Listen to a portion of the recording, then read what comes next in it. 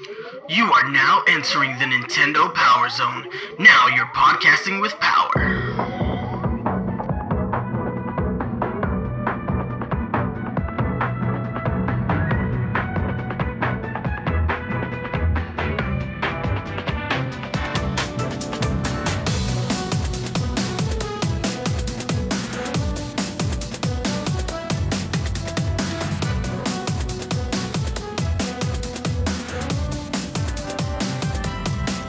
Welcome to the Nintendo PowerZone. Guys, welcome to the first episode of a brand new spin-off podcast called Nintendo Switch It Up. This is where we're going to bring you the best Nintendo Switch related news topics. As always, I'm your host, Nice1983. And I'm your co-host, Mario Afterparty. And guys, last night was Nintendo's highly anticipated Switch presentation. Tonight, we're going to break it down. We've had 24 hours to sit on it and digest it. We've got our thoughts together. What we're going to do now is we're going to break it all down. Let's start with the console itself, man. Let's just dive right in and start with the console itself because it's just an amazing thing. So, the first thing they wanted us to know was that there are 3 ways to play the console. You can play it at home, play anywhere, and play together. When they say play at home, they're talking about the docked format. So you basically take the tablet, dock it, and you just play off of your TV. Very similar to the standard console experience. So it's like nothing is new there. You know how to play it. Although you take your Joy-Cons and you stick them in the grip, or you buy that Pro controller, which, by the way, that Pro controller is very sick. And then you have your play anywhere function, which is basically take the tablet out of the dock, add your Joy-Cons to the side, and you play it like you would a DS. I mean, and that I honestly think that's going to be my priority way of playing, just because I do most of my Nintendo gaming handheld. It's only with the Wii U that I've transitioned to playing a lot more of the console Nintendo games like full-time. But it's going to be awesome to know that I can take Splatoon on the go with me. So that's neat. And then you have your play together, which they call this their tabletop mode. So essentially you take this, the tablet off the dock, flip the kickstand back, take your Joy-Cons, hand one to your friend, and you take the other one, and you just play 2-player games together. And they call that sharing the joy. Get it? Sharing the joy? Because they're called Joy-Cons. So they just wanted you to know right off the bat that there were multiple ways to play with the Nintendo Switch. I mean, we kind of got all that from that trailer that they showed back in October, but it was definitely nice to see it all and know how it's really all going to work. And man, I'm excited. Any particular way that you're going to play this, the majority? How are you going to play this mostly, man? Well, I mean, there really is only... I mean, they say there's 3 ways to play, but you're pretty much playing it docked or undocked. The play together feature is part of the play anywhere feature. So that's just like an extension of being able to take that Switch in its portable mode and, just kind of break it down even further so that, you can just hand half your controller to a friend and play it like that. But yeah, I'm excited.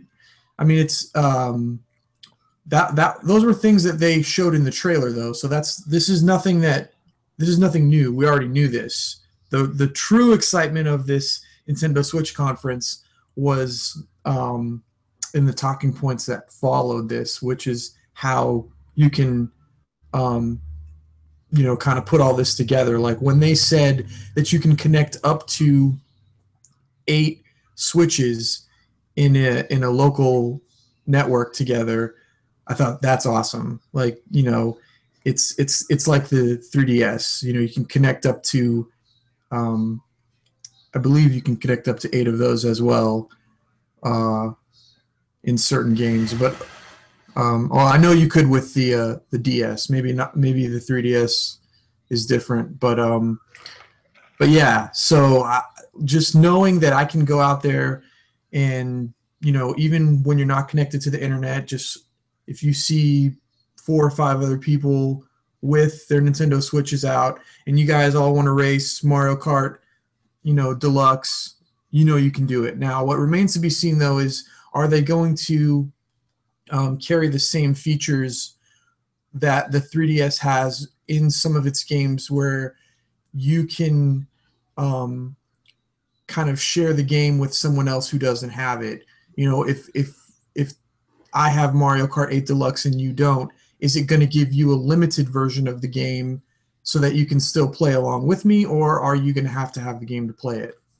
I am fairly certain that they're not going to carry that functionality over. I mean, they're banking a lot on what the capabilities of the Switch are, so I'm fairly certain that they're going to go balls deep in making sure that they sell that their sell-through rate is as high as possible.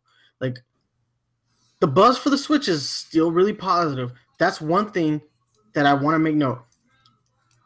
Right off the bat, Nintendo's presentation left everybody in a fairly good mood. There were a lot of things that we're going to talk about later that shows that Nintendo has learned from previous mistakes. Not completely. Like, let's be honest. I'm only about 90% happy with everything that I saw. I'm not 100%, but 90% is much better than the happiness level that I felt when they announced the Wii U. When they announced the Wii U, even as you guys know me, I'm a diehard Nintendo fan. I live, breathe, and at one point ate Nintendo, literally ate Nintendo cereal. So I live, breathe, and eat Nintendo. And with the Wii U, I wasn't 100% convinced just because I thought it was a stupid name. I thought the marketing was stupid. There was a lot of stupid that followed with the Wii U. But I'm like 90% happy, and that's a huge step going forward. And as long as Nintendo can continue to make strides with the Switch, I could be 100% happy within a year with this console. All right, but no, I'm definitely excited. I take a lot of road trips. We have family that live out of state, so we drive around a lot, and I know you do too. And one of the biggest issues was I want to bring my Wii U places with me, but it's tedious to take all those cables, all those things, and do all that. It looks like with the Switch, I mean, unless you want to play docked, you don't really need to. You could literally just take the tablet and your Joy-Cons and go on a road trip, and you'll be fine. Like, that's the thing that I love about the Switch, is that the biggest problem I had with the Wii U was it's fundamentally impossible to move it once it's in a particular spot. Right, which most consoles are, because most consoles are not portable. That's why the Wii U is, I mean, as great as it is with the gamepad idea, it's only portable within, your own household. Like, you can take your gamepad into another room, but even then, you can't take it too far because it does have a range on it. So the gamepad for the Wii U was kind of like foreshadowing for the Switch, in that it was a step in the right direction, and in hindsight, you can see Nintendo was always going in this direction. But for those of you who have PS Vitas or 3DSs, you know how enjoyable portable gaming is, because portable gaming consoles or handhelds offer something different from mobile gaming. They offer something a little bit more, I would say, it's a little bit deeper than the experience that you can get on a mobile game. And even though there are some great mobile games, that have emerged over the last few years, which are starting to turn mobile gaming into a credible gaming market, handheld gaming still provides those really in-depth, very high quality, polished experiences that you still can't get on mobile gaming right now. So, and I've brought my Wii U to Tampa. I didn't bring it this year, but the year prior I brought it so that we could play Splatoon together while I was on vacation. and it is tedious. It's a pain in the ass. You know, I bought like a special like gamer backpack that is padded on the inside so that you can transport consoles and laptops and stuff. And it's a pain. And now this is the first console that is going to be a handheld console hybrid, and you're right, it makes it so much easier, and the possibilities with that I think are really going to enhance a lot of games. Just looking at, even though Mario Kart 8 wasn't shown in the presentation, the Mario Kart video is on Nintendo's YouTube page for those of you who haven't seen it yet. And I'm just thinking, like, God, you know how easy it's going to be just, to play Mario Kart on a road trip. Like if you're, in the car with your friends and, you're not driving and you can just sit back and relax, you can still have that great console experience in the car. I mean, it's amazing. I 100% agree with you. But in retrospect, it makes me feel like the Wii U was a stopgap system. Basically, we need to put something out until we actually have the right idea, because our current console, which at that time was the Wii, was so outdated when you compared it to the PS3 and the Xbox 360, and when you knew that the PS4 and the Xbox One were on the horizon, it made the Wii look like basically a child's toy. And Nintendo needed like just some hardware. And that's what it looks like the Wii ended up being. It's like it's just a piece of hardware to fill the gap until the actual idea that they have is ready. That's what this feels like, and it's almost exemplified by how short the lifespan of the Wii U is. Even though the games on the Wii U are fantastic, they're the best versions of the games that we all love, and some new IP. I still believe that the Wii U is a stopgap, and it seems like it was always intended to be a stopgap because of the advancements that got made within a 4-year period.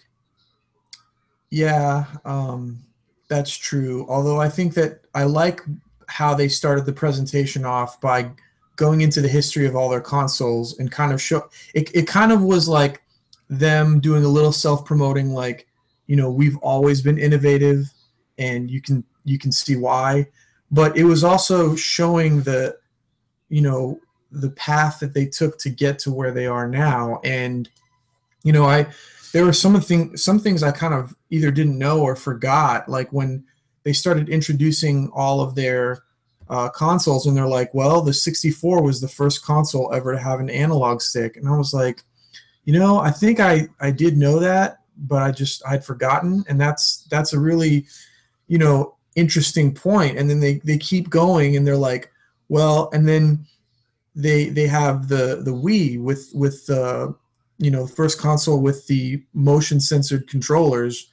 And I'm like, yeah, that's, the Switch is using that technology from the Wii, and they're just refining it and making it a little bit more precise to use, so that you can use both controllers in, like, the game that they showed, Arms, which actually looks really fun. And so they have all these, they're taking the best aspects of, like, every generation. And then when you get to the Wii U, like you said, it's like kind of like that that stopgap in a way, where they're taking that best aspect of it, of trying to make it portable, like with the gamepad and the touchscreen gamepad, and they're taking that, because it has a touchscreen on On the tablet. on the tablet. So they're, and then they made it fully portable, not just portable so that you can walk around your house and play, but portable so that you can actually take this thing anywhere. And they're taking the best, most innovative, revolutionary aspects from each generation, and this is another first for the video game industry. And they said as much. They literally said those exact words, like, we have taken the best parts and put it all here in the Switch. Uh, and I agree. They really did. Like all the things that we love about those individual consoles do find a way to make it into the system itself. Specifically, the Joy-Con. Let's go ahead and talk about the Joy-Con. The Joy-Con has a lot of these features. So let's talk about some of the things that the Joy-Con has. It has a brand new HD rumble feature. Now, the way they demonstrated this to me came across weird. Um, if you think about it, we've had rumble technology since the 64. It's something that gamers still want. Uh, for the life of me, I still don't completely understand why we want the rumble, but it looks like on the Switch that rumble functionality in specific games, because of how well HD it is, it's going to make a difference. So the way they demonstrated it was you could feel like an ice cube in a glass cup, or you could feel when there were multiple cubes in the cup, and then you could feel if the cup had a liquid in it or water and the ice cubes, and it would feel completely different just depending on what was happening in the game. So even though I thought it came across weird that that's something that we're highlighting, over 20 years after its introduction, we're still highlighting rumble features. Yeah, some part of me is glad that it's still there, because games like Splatoon kind of make the rumble feature in Splatoon kind of makes the game fun, except when you know the ink strike is coming. Well, I mean, yeah, it does give you some clues to help you avoid things like that in the game. And I did think it was kind of cheesy, like, it felt like they were just basically trying to advertise something like Wii Sports. And I understand that they have to make those games because those pull in the casual players, and those are the games that the non-gamers are going to enjoy because they're the ones that you use when you're throwing a party and you got the Switch and it's like, hey, try this. It's like when everyone had to try Wii bowling. I remember, there would be like, somewhere in the house, like if someone was throwing a party, there'd be a Wii and everyone would have to try the tennis or everyone would have to try the bowling because it was new, it was innovative. This isn't quite as innovative or new, but it does feel that like, party game, like, little gimmick, and those are the games that they have to push those out during the launch of the console. So I understand why they're doing it, but this, and I did think that the quick draw thing was kind of cheesy too, but all of that precision and sensitivity in those controllers, it seems cheesy now, but in my mind, I was thinking, okay, there are games that could utilize this to great effect. Mario Party. Think of how innovative they can make the new the new mini games in Mario Party with this HD Rumble. Like, it's already going to enhance the system, or going to enhance the game that the system is portable now, because I have Mario Party Star Rush, and it's a really fun game, and I really like the changes that they've made to the Mario Party series with this edition. But like any Mario Party game, it sucks when you have to play it by yourself, because most Mario Party games just don't have they just don't have enough for the single player mode, and it's not engaging enough. And the competitive aspect between you and your friends, and getting to screw over your friends and steal stars from them and all this, that's the fun part of Mario Party.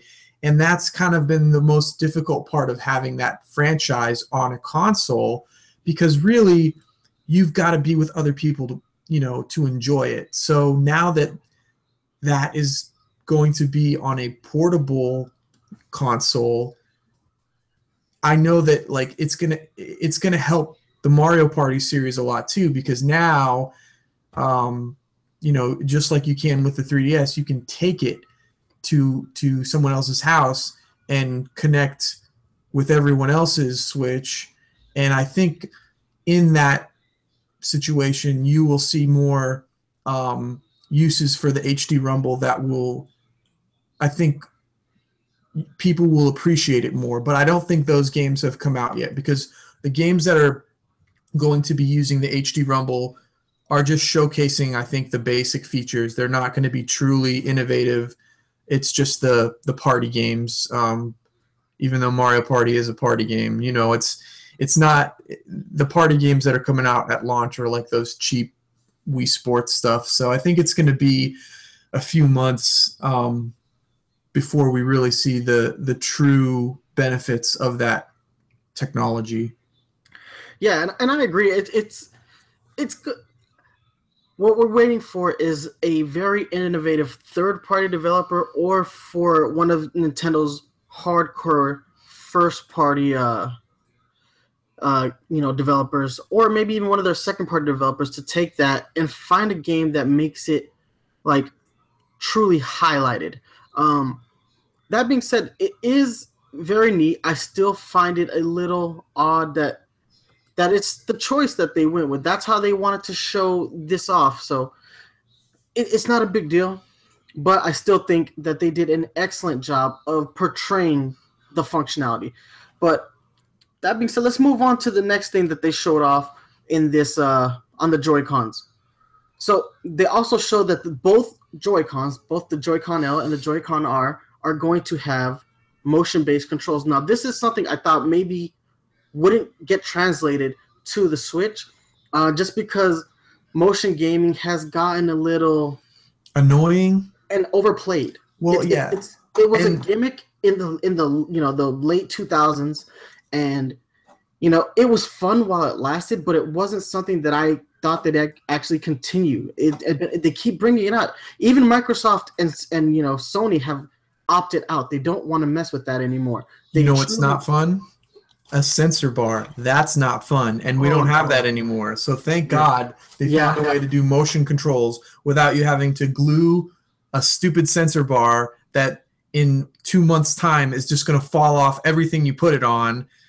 Like, we got rid of the sensor bar, but we kept the motion controls. So that was at least a good thing. But I agree with you. It was motion controls have become a gimmick, and they're outplayed. But even the 1-2 Switch, we can just call a spade a spade. It's basically Wii Sports Switch edition. It looks really well. It looks like it works really well. I watched the Treehouse Live this morning. They decided to close the show on 1-2 Switch, and they were playing ping pong, and it's real. The motion controls are really sensitive, far better than either the Wii or the Wii U.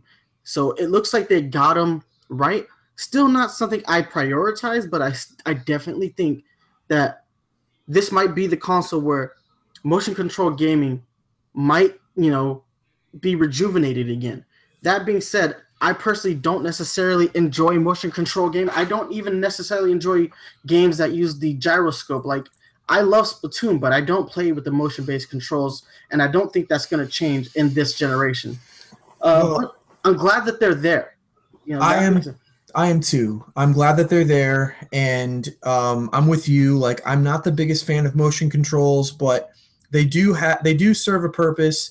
And the fact that in Splatoon they actually weren't just there. Like, I think Splatoon is one of the first games where it wasn't in there for a gimmick. Like in Mario Kart, it's motion controls don't help you. It is harder to race with them, and they do not enhance anything about the game. But in Splatoon, if you can master the motion controls, they actually help you become a better player. Because even though I don't use the motion controls, I have situations in one-on-ones where I've got to do a quick 180-degree turn, and you can't do it as quickly if you're just using the analog.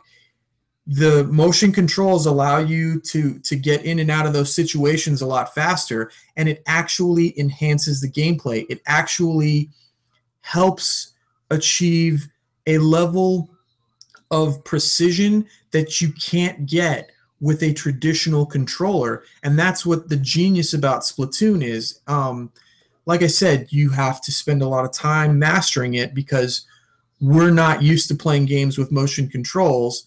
But the fact that it's a game that you can actually take your performance to a higher level with motion controls, it's not just there for a gimmick, I think does bode well in the future because there probably will be other games where the motion controls are not put in there, just to show off at a party. They're going to be put in there because it actually helps you. Um, but like I'm glad that we do have the choice because uh, I don't like using motion controls all the time either. There's times where I just want to use a traditional controller. Absolutely. And in the chat box just now, Do the Kid made an excellent point. He said that they keep the gyro controls in because they're still aiming for that older demographic that do like the exercise that they get from the consoles like the Wii. So Do the Kid, excellent point. Thank you for joining the chat, by the way. Yeah, that's true.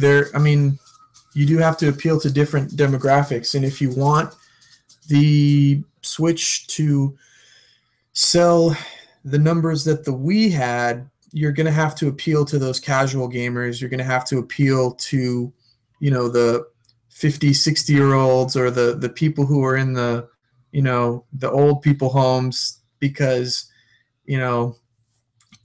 anybody that buys, this Switch, like, helps make money for Nintendo. So they're going to try to please the widest demographic possible while not foregoing the hardcore gamers. I think the problem with the Wii was that it was seen by people as too casual, a system that didn't appreciate the core gamers enough. So I think that even though they're trying to appeal to as many people as possible with the Switch, they definitely have not forgot about the hardcore gamer, and they have definitely got on board 100% with competitive gaming, which is about time, but it's a great thing for some of these IPs, like Splatoon, that we got confirmed there's going to be a Splatoon 2. Hold your horses, man. Hold your horses. We'll get there. We'll get there. But still, that's actually a demographic I completely forgot about this time around. Because honestly, the Wii and the Wii U both aimed for the casual gamer while almost entirely neglecting the hardcore gamer. Now, they tried to get the hardcore gamer back, but there just wasn't enough in the Wii U. It didn't appeal to the hardcore gamer, and it didn't appeal to the third-party developers either. So it literally did not appeal to any of the people that it was striving to. So they went back and they tried to get that casual base back, and it flopped. It completely blew up in their faces, and the sales were poor for the Wii U. They never really recovered, and Nintendo's image as a baby game maker stood firm. It wasn't until the end of the console's lifespan that they decided, okay, crap. Well, now we're not appealing to the casual gamer because they don't understand the difference between the Wii and the Wii U.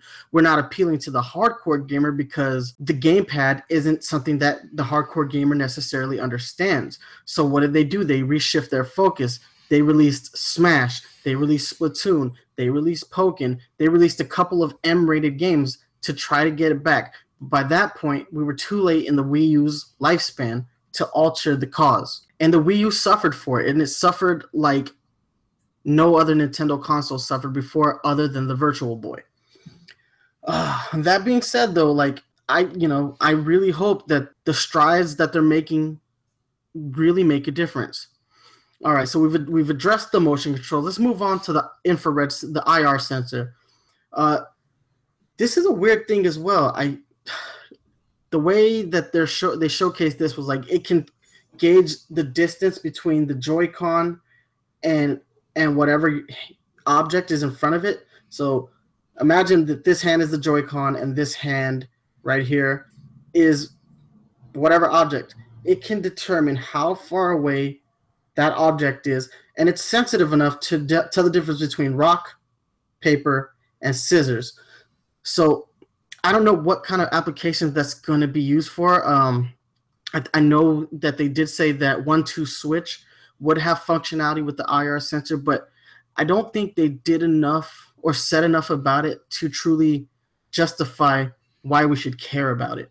Well, maybe in some, there are some third-party developers that might find some uses for that. Like maybe there will be like a Naruto game where you have to do like the ninjutsu symbols to get the right ninjutsu going, because you know how they have all those like this.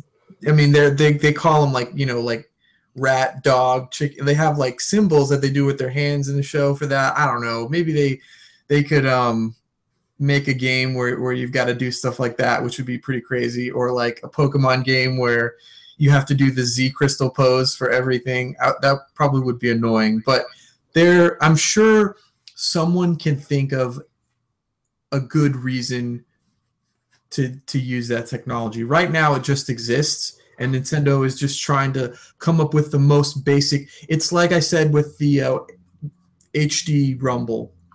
They're just coming out with the most basic functions that it can do. The more advanced and truly innovative functions will come later. Right now, it's rock, paper, scissors. Right now, it's, ice cubes in the damn controller. Great. But that's not what it's going to be best at. It just hasn't been figured out yet. They created the technology, and eventually someone will find a way to take advantage of it the right way. Yeah, 100% agree. Let's go ahead and move forward. This is something that I desperately wanted to come back. It was important to me that this feature came back. It's one of my favorite features on the Wii U, and that's the NFC reader is back. It's on the Joy-Con, or it's actually right under the analog stick. Basically, what this means is Amiibo support is, in fact, there. They kind of hinted at it in the trailer that was released back in October, but they didn't outright confirm it. But they did show it. It is going to be there, and I'm pleased about that because I love my Amiibo collection. I always have, and I want it to be something that Nintendo continues to strive for, because ultimately Amiibo are still a little cash cow. And secondly, it is the only way that we're going to have high quality Nintendo figures at a relatively low price. And because I get real sick of paying the import prices for certain things, and Amiibo kind of scratched that itch for me. That being said, the Joy-Cons do have their own version of the Nintendo condoms or straps. They seem less invasive this time, but they're there. But guys, moving on, because there's one feature on the Joy-Con that is so important that I said if the Nintendo Switch does not have this feature, hardcore gamers won't give a fuck. They just won't. It's something that I have wanted. I got a PS4 for Christmas this year for my fiance. And one of the things that is so intriguing to me about the PS4, and the thing I kind of like the most, is I have the ability to capture images and stream content. So guys, if you watch the channel throughout the Christmas break, I streamed Uncharted 4 and I streamed The Last of Us HD. And I really enjoyed streaming. I was like, why is this not on the Wii U? Why is streaming not a priority for Nintendo? People love to play games. People love to share games. That's like the basis of video games, is sharing.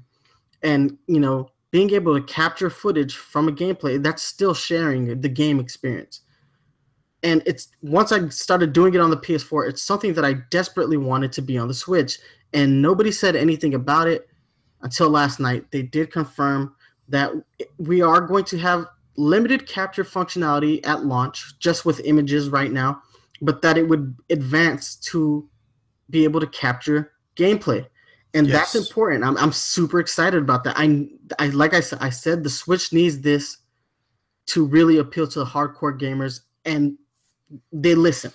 Yeah, they made it a priority. They actually gave us a specific button that does only that, the capture button. So you have a capture button on your controller. Right now, I can only take pictures, but they're going to introduce video in the coming months of the Switch launch. So eventually you're going to be able to capture video, and it's going to be able to do all of the great things that an Xbox One or a PS4 can do.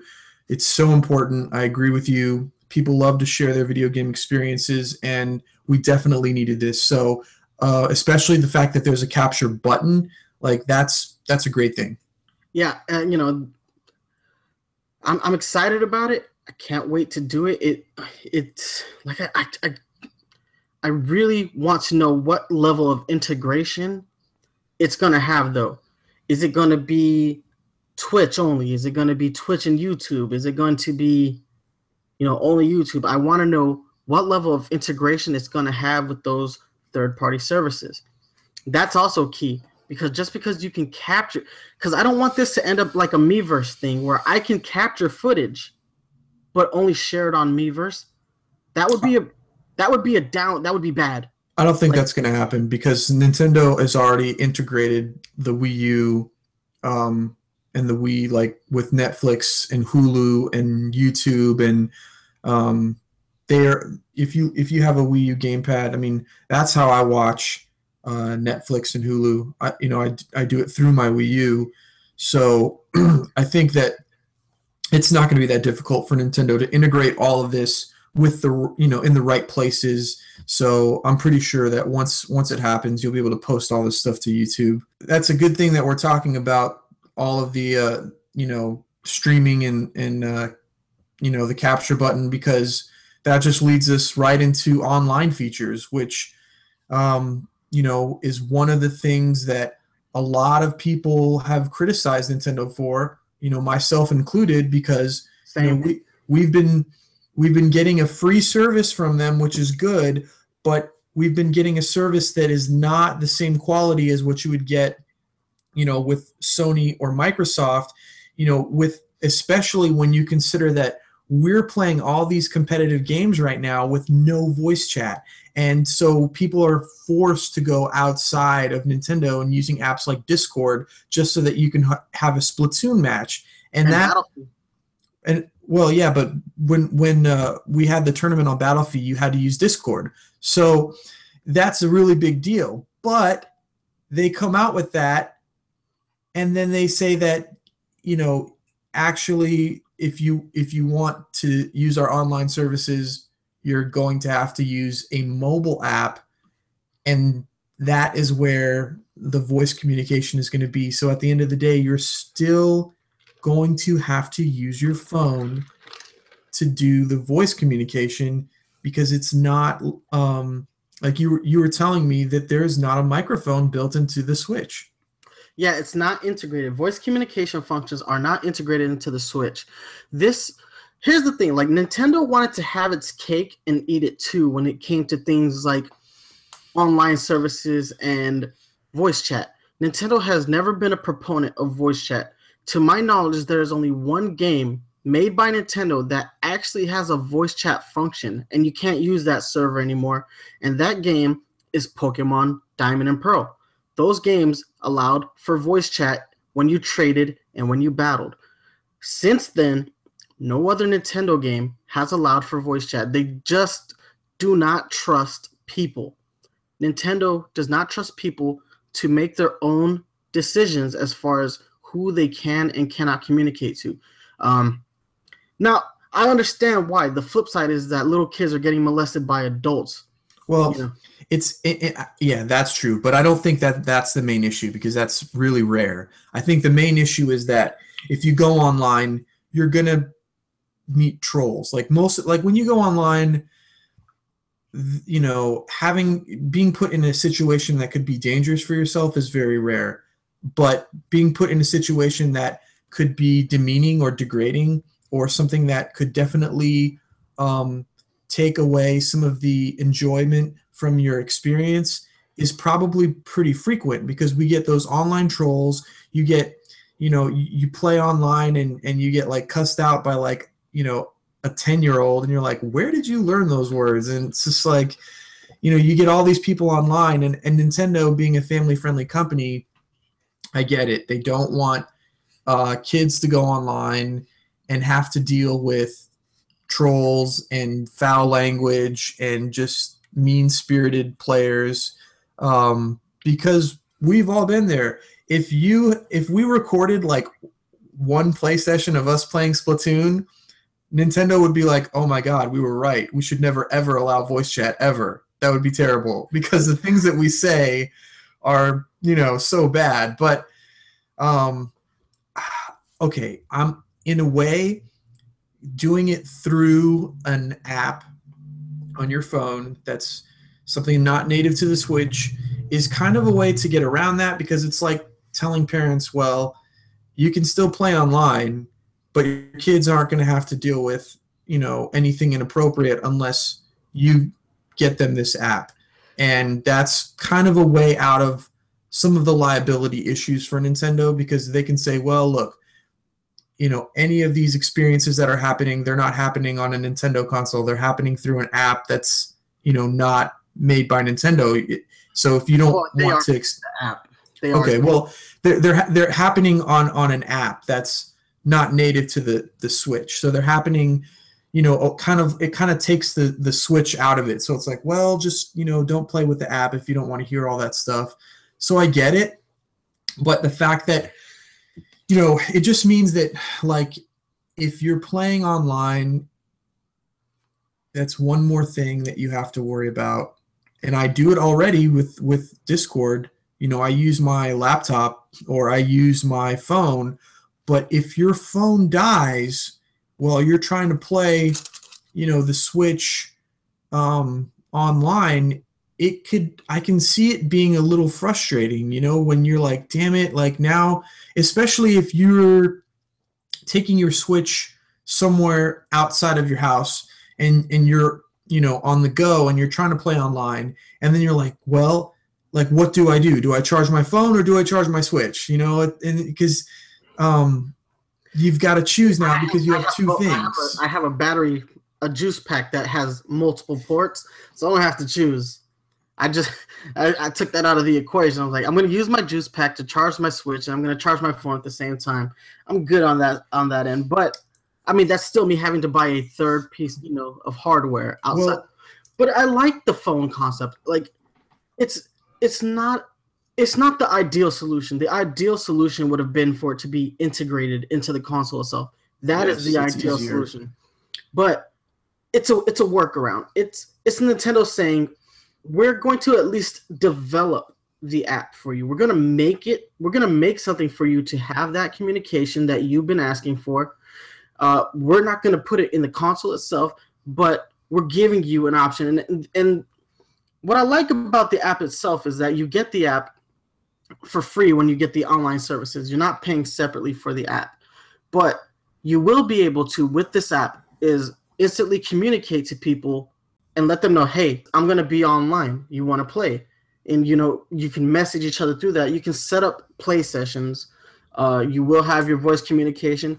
Like I said, Nintendo's having their cake and eating it too when it comes to how they're going to deal with voice communications. I don't necessarily think it's 100% in the right direction, but it's at least a step forward for Nintendo, because 10 years ago when the Wii came out, voice communication was literally a dream. Well, not on the DS. If you had Pokemon Diamond and Pearl, that was voice communication before the iPhone even came out. So, but I mean, I agree with you. It is a step in the right direction. I'm a little bit on the fence about how I feel about it, just because I can see the pros and cons of both sides. Having a voice chat integrated into the Switch makes it more convenient. Everything is, internal. You have less things to carry around, less things to worry about. It's just easier. But having an app on your phone, there are benefits to that too. Like you said, you can invite friends to play online. You can set gaming appointments. You can do all this stuff on your app. So when you're going around and let's say you're at work or you're just, out shopping and you don't have your Switch with you, you can kind of still access it using your phone because you always have your phone with you. So now one thing that we did have a little bit of a discussion earlier, before the show started, was that a lot of kids will probably not be able to benefit from it because, most kids don't start getting their first smartphone until they're about 12 years old.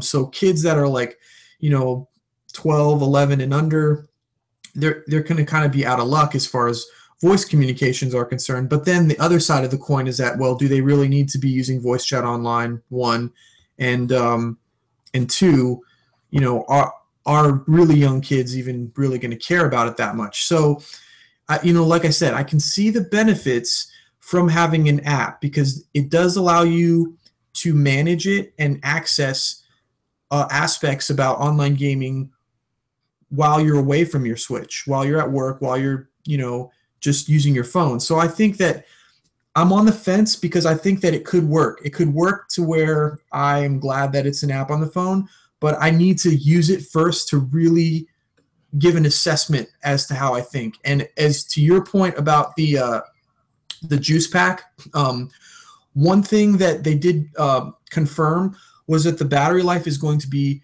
between 2.5 to 6.5 hours, depending on the game. But and they didn't say this, but it's also going to be depending on whether you're using Wi-Fi or not. Because if you're playing online, it's going to decrease the battery life as well. But they also said the Switch can play while it's charging, and that you're going to be able to, using a special USB cord, charge it into a regular juice pack, which is great. However, because the Switch is obviously going to take more juice than your phone, like having those sticks that people carry around that charge their phone once, that's not going to work for the Switch. That's going to hold a charge maybe for a little bit, but I have a feeling you're going to need to, and I don't know what the MAH is for, like Nintendo hasn't really said like what the desired MAH for the juice pack, that it, like the specifications, like, well, we're going to recommend that you use this strength of a juice pack. Because I have one that has 2 ports as well. But the juice pack that I have, I believe it's supposed to charge my phone like 4.5 or 5 times, which is good. And I hope that something like that would be powerful enough for me to charge my Switch with, once, maybe twice. But it remains to be seen the power we're going to need for those juice packs, and 2, the juice pack industry, if you haven't bought stocks in it yet, just do it now, because it ain't going away anytime soon. The Pokemon Go and the Nintendo Switch and all this portable gaming, juice packs are here to stay. There is another app that Nintendo did say that they were going to release. It's a parental control app. This kind of goes hand in hand with the voice control app. This app allows parents to monitor what their kids are playing. So they can set play times. So if the kid is only supposed to play for an hour a day, then you can actually set it so that it only plays for an hour a day. And if they decide they want to exceed that limit, the parent actually has the power from their mobile device to actually put the Switch into sleep mode and end that child's play session. Really? Yes. So if your parents are like at work and you're supposed to be at home doing your homework.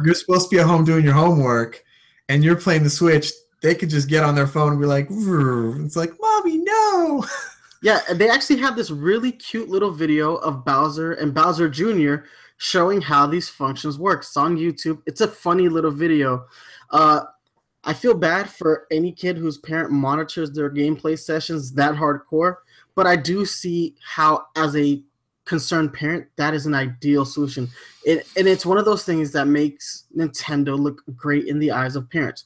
And the one function that I thought was actually pretty interesting was they could actually set the parental level of the games that the child should be playing. So if the kid is not supposed to be playing mature games, then the parent can set the age, the age content games that they want. Like it has to be like E through T. Yeah, wow, that's pretty incredible. That's like almost like region locking it, but for the ESRB ratings. Well, and that's what I really these two apps that Nintendo's coming out with for the Switch, I kind of like it because they also re-show Nintendo's dedication to the mobile platform and integrating that mobile platform into their consoles. That was something that they did say they were going to do. They were going to find a way to integrate their next generation hardware with mobile hardware, and that's how they do it, using a communication app and a parental control app. Now, that being said, we grew up in a time where it was kind of like the wild, wild west for video games, and people bent out of shape over it. Imagine having this technology during the Mortal Kombat era, back in 1992. Like, my parents were like vehemently against me playing Mortal Kombat for a long time. If you had given my parents this kind of power over the games that I played as a child, it would have completely changed where I would have gone as a gamer. It would have changed the way I played video games, because it's like big brother's watching. It's true.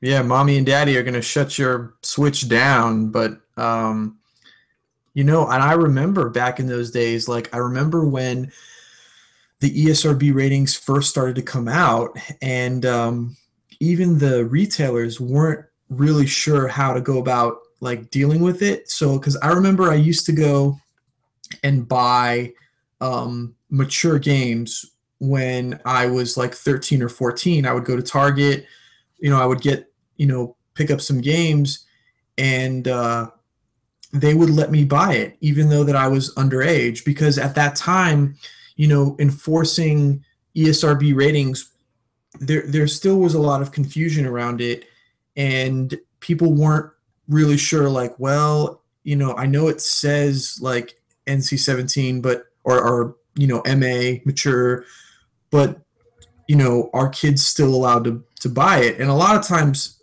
they let me buy it. I think there was one time where, I don't know, I was like maybe 14 or 15, and someone was like, "Are you 17?" And I was like, "No." And they're like, "Well, do your parents let you play these games?" I'm like, "Yeah, man, I'm in high school." And they're like, "Okay." And then they just let me buy it. But you're right. Like, it's, the power that parents have to make sure that their kids don't play these games like we did is a lot greater now than it's ever been. So that is kind of a reassurance to parents, that if you buy a Nintendo Switch, you're still going to be able to make sure that your kids don't play those kind of games. But those are at the end of the day, they're not going to be the most. Whether those features are there or not are not going to affect the success of the Switch. There's a lot of other things that we've got to get into to. I agree, but you're right. But I'm glad that they're there. I have a niece. She's still a newborn, but at some point she's gonna be playing games, because that's just, me and my brother grew up as gamers, and that's something that we're gonna share with our kids. And she's definitely gonna grow up playing video games, and I want to make sure at some level that my niece, and when I have kids, my own kids, are protected. This is something that, as a parent, when I become a parent, I see the value in it, and I appreciate Nintendo all the more for it. It's just one of those things it's one of those little things that you wouldn't expect from a video game company, that it does make the difference when it comes to educating a parent about what their kids play. Oh, your kids are going to be bad. They're going to hack into your phone and like manually override that. oh, most definitely. My kids are going to be smart, evil little dumb geniuses who do whatever. Yeah, you already know. Like, I'm going to have devil children with horns and whatnot, but still, knowing that I can monitor it even slightly, like, I'm not going to be like so overbearing, but I do want to make sure that they are playing age-appropriate content. True. One more point that I want to address before we move on from the online features. The online features, there's going to be a monthly subscription service, so it's not free anymore, which is good because it allows Nintendo to provide a higher quality service for us. But it's going to be free from March until the fall, whenever that is. And if I had to guess, I would say probably September, and that's when they're going to introduce the payment structure. So for a good, probably about 6 months, I would say we're going to be getting that high quality online service for free, which is a lot of that's like a lot of goodwill Nintendo showing towards um, their customers, saying like, it's kind of almost like saying we're sorry that we didn't provide this for so long. So, if you guys get a Switch, you can have it for free all the way up until the fall, and then we'll start charging you, which I think is really great. Again, it's a step in the right direction. The paid for service, it's going to rub some people the wrong way, most definitely. Especially depending on pricing. Depending on what they determine the cost of this service is going to be, will determine how many people use it. This happens with PlayStation. This happens with Xbox. But ultimately, the PlayStation and Xbox have superior online services. Far less crashing goes on when you're playing a game on those consoles than when you're playing the Switch. I don't know how many Splatoon sessions I have wanted to put my fist through my TV because the server errors. This is something that could be rectified. It could have been rectified as this should have been rectified by the launch of the Wii U, and it wasn't. They waited a whole extra generation to fix this. That was bad. So we literally went from the Wii, which had moderately good, Wi-Fi, but it didn't need it back then because not all the games went online the way they do now. Nintendo's always been behind the curve when it comes to online integration in video games. They're about 10 years behind everybody else. This is only a step in the right direction. It catches them up by like 3 years. But they're still, by that math, they're still 7 years behind what Microsoft and Sony are doing with their services. They need to get on board. And they need to make sure that this is a fair price point and that these servers are going to be sustainable and easy to maintain and something that we can truly use to our benefit as gamers.